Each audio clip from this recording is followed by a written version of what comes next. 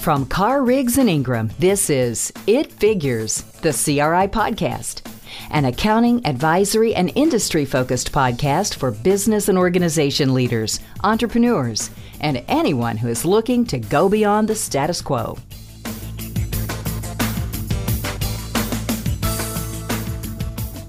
Hi, this is Chris Hoffman. I am the tax service line leader for Carr, Riggs, and Ingram and also a partner in the Nashville, Tennessee office.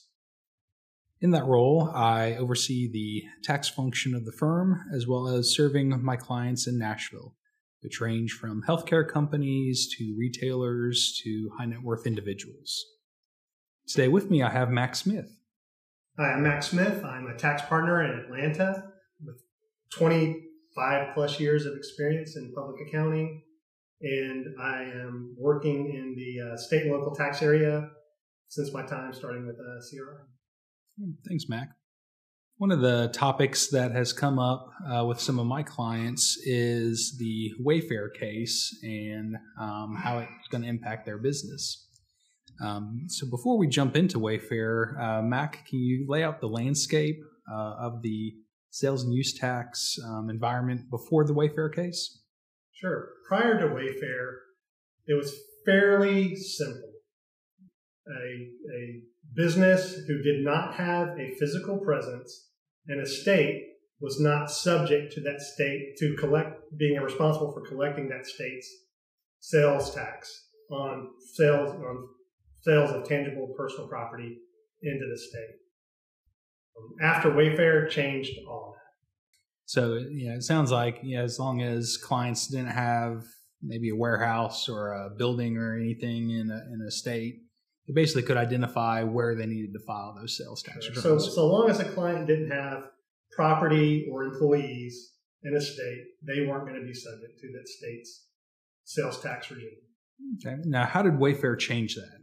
After Wayfair established this principle of economic nexus, meaning that a business enterprise could have enough economic activity in a state to establish presence in that state and be subject to that state's sales tax regime. Okay. And the Wayfair case, I think that was a South Dakota court case. So is Wayfair only applicable for clients that are selling into South Dakota? No, don't I wish. No, it was a Supreme Court ruling. And so the Supreme Court, in that ruling, established at the national level the rules for making for having sales tax be applicable in the various states. The most important thing in that is that Wayfair is an online entity, but it's not just for online sales. Wayfair is applicable to anybody who's selling tangible property into the various states. Okay. And do you see many other states following a similar approach to Wayfair, or following the Wayfair decision? Absolutely. As of currently, all but 3 states have adopted economic nexus standards, subjecting anybody who's selling tangible personal property into their state is going to be subject, beyond certain thresholds, is going to be subject to their sales tax regime. And what are some of those economic standards that you've mentioned? What are states adopting there? So the Supreme Court set out a rule that basically said if you had $100,000 of sales or 200 or more transactions in a state, regardless of size, that would basically, if you meet those criteria, you're going to be subject to that state's sales tax. Yeah. And do you think that many businesses are set up to track sales into a state or a number of transactions into a state? My experience thus far is, while there are some that do a very good job of keeping track of that stuff, there's a great many that don't have or haven't put the resources into tracking that information. Yeah, that's what I've encountered as well. I find a lot of clients that had that, maybe the warehouse in a state or a building in a state, and could make sales to the other states and never really worried or tracked where those sales were going because they knew they weren't in their state. So they just didn't even track it or worry about tracking those transactions. now post Wayfair, they found that they are ill-equipped to try and now start tracking sales by state or transactions by state. So it's going to create a new process or a new technology or a new tool they're going to have to implement to start doing that. Yeah, absolutely. It's more critical now more than ever to be able to track that information, because certainly the states are trying to monitor that as closely as they can. They're getting their ducks in a row. They've all passed some sort of economic nexus standard, and now they're looking to apply it because they're losing out in their minds on a great deal of revenue. So what would you recommend that businesses do now as they contemplate their reaction to Wayfair? I believe businesses need to, as quickly as possible, implement a system where they're tracking the destination of their sales. If they're selling tangible personal property into states other than their home state, they need to make sure that they're tracking where all the destinations are and the volume of those transactions into the various states. Okay. And moving past sales tax, I've had some clients ask whether the Wayfair will impact their income tax filings. What do you think is going to happen in that world of income taxes? I think Wayfair gives you currently it doesn't have an impact, or it shouldn't have an impact on income tax. Public Law 86272 establishes that for income tax purposes, you have to have a physical presence in the state. How that physical presence manifests itself can be different depending on the state. Sometimes just simply registering in a state for income tax purposes is enough to create nexus for income tax purposes in that state. But most states, for most businesses selling into those states, again, tangible personal property into the states, they're going to have a physical presence in that state. So whether it's employees other than salespeople or property in the state, sometimes people will keep inventory in the state. Even if they don't own the warehouse, they'll leave it. That's enough to create nexus for income tax purposes. You've got a physical presence in that state. But, so currently you have to have a physical presence. I would think that the Wayfair case gives us an outline of what the Supreme Court thinks is the direction of things, and is willing to sit there and, barring congressional action, is willing to adopt a more state-friendly application of that. And so I would imagine that when physical presence is litigated in front of the Supreme Court, it's surprising that it adopts an economic nexus standard for income tax as well as for, in addition to the sales tax economic nexus that is established. Yeah. So it sounds like it's stay tuned. Right now, Wayfair doesn't impact income taxes, but stay tuned for maybe a congressional change or Supreme Court change, because I think you bring up a good point that the Wayfair decision actually overturned an earlier Supreme Court decision in the Quill decision that had been passed, saying that states couldn't charge sales tax without that physical presence in a state. So Wayfair really overturned an earlier Supreme Court case. So likewise, they could very well overturn a long-standing law in 86272.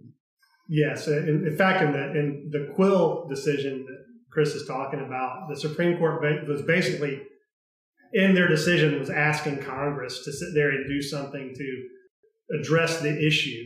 They weren't willing to address it at that time, but they basically said, barring, Congress needs to address it. Well, Congress spent many years, decades, not addressing the issue, so the Supreme Court felt it was necessary for them to step in, and that's why they were willing to overturn their own decision from many years ago.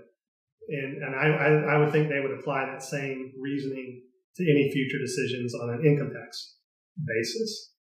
And can you list some of the sales tax services that you've performed for some of your clients? Sure.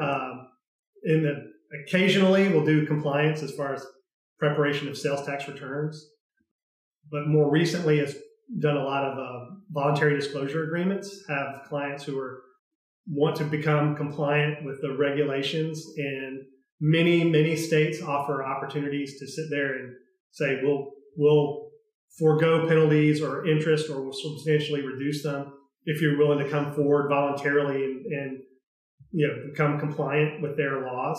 So doing several of those currently. Wayfair has triggered a great deal of interest in doing that because it touches so many more people, more businesses than it ever has before. That's probably the biggest thing right now we're doing. Do a lot of nexus studies, just saying, hey, is it applicable?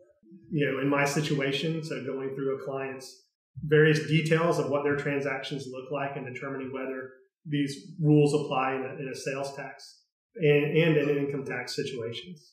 Okay. I think another maybe item to mention on those voluntary disclosure agreements, those VDAs, is you can sometimes get a statute of limitations where you only have to go back maybe X number of years.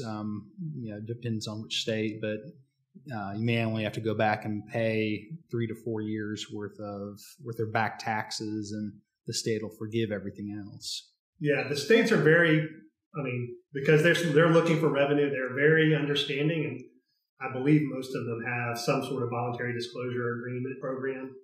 And that can be very beneficial. Business owner gets compliant, and the states get revenue, and everybody's happy. And as long as you promise to go forward and continue to be compliant, it's all good. Particularly in sales tax, it's one of those areas where once you start filing in a state, you always have a filing obligation forever and ever, even if you don't have any sales in that state anymore. Outside of officially removing yourself from the state and going through the process of disengaging from that state officially, you always have an obligation, whereas part of the process is keeping that up to date. Right. Another service that I've done for clients contemplating getting compliant with sales tax would be a taxability matrix, where they'll send us a list of the inventory that they sell, and we'll go through and the jurisdictions they sell it into and make determinations of whether that inventory is taxable or non-taxable. It's just maybe a little twist on the nexus studies that you mentioned. Is if you're going to start filing in a state, once you start filing there, what you're selling taxable or non-taxable, because there's some products that may be non-taxable in certain states, but taxable in other states. Yeah, you can't generally, what I found, I've done similar things, is we're finding that every state is different. Every state rules and regulations are different. You can't apply what would happen in your home state and assume that that's the same applicability in another state. Frequently, states have special regulations related to like manufacturers.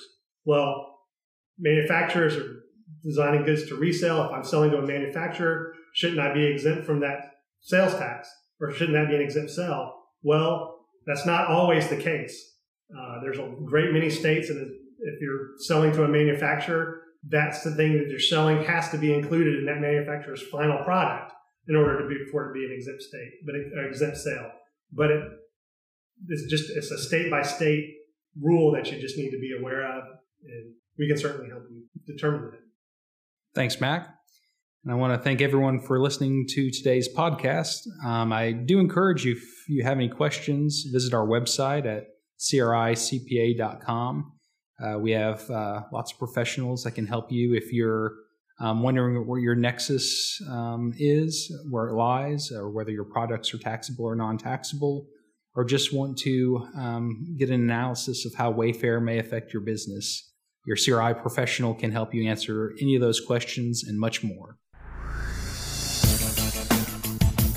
If you want more CRI insights or are interested in learning about our firm, please visit our website at cricpa.com. Thanks for listening to this episode of It Figures, the CRI podcast.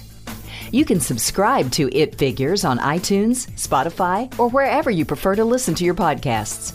If you liked what you heard today, please leave us a review.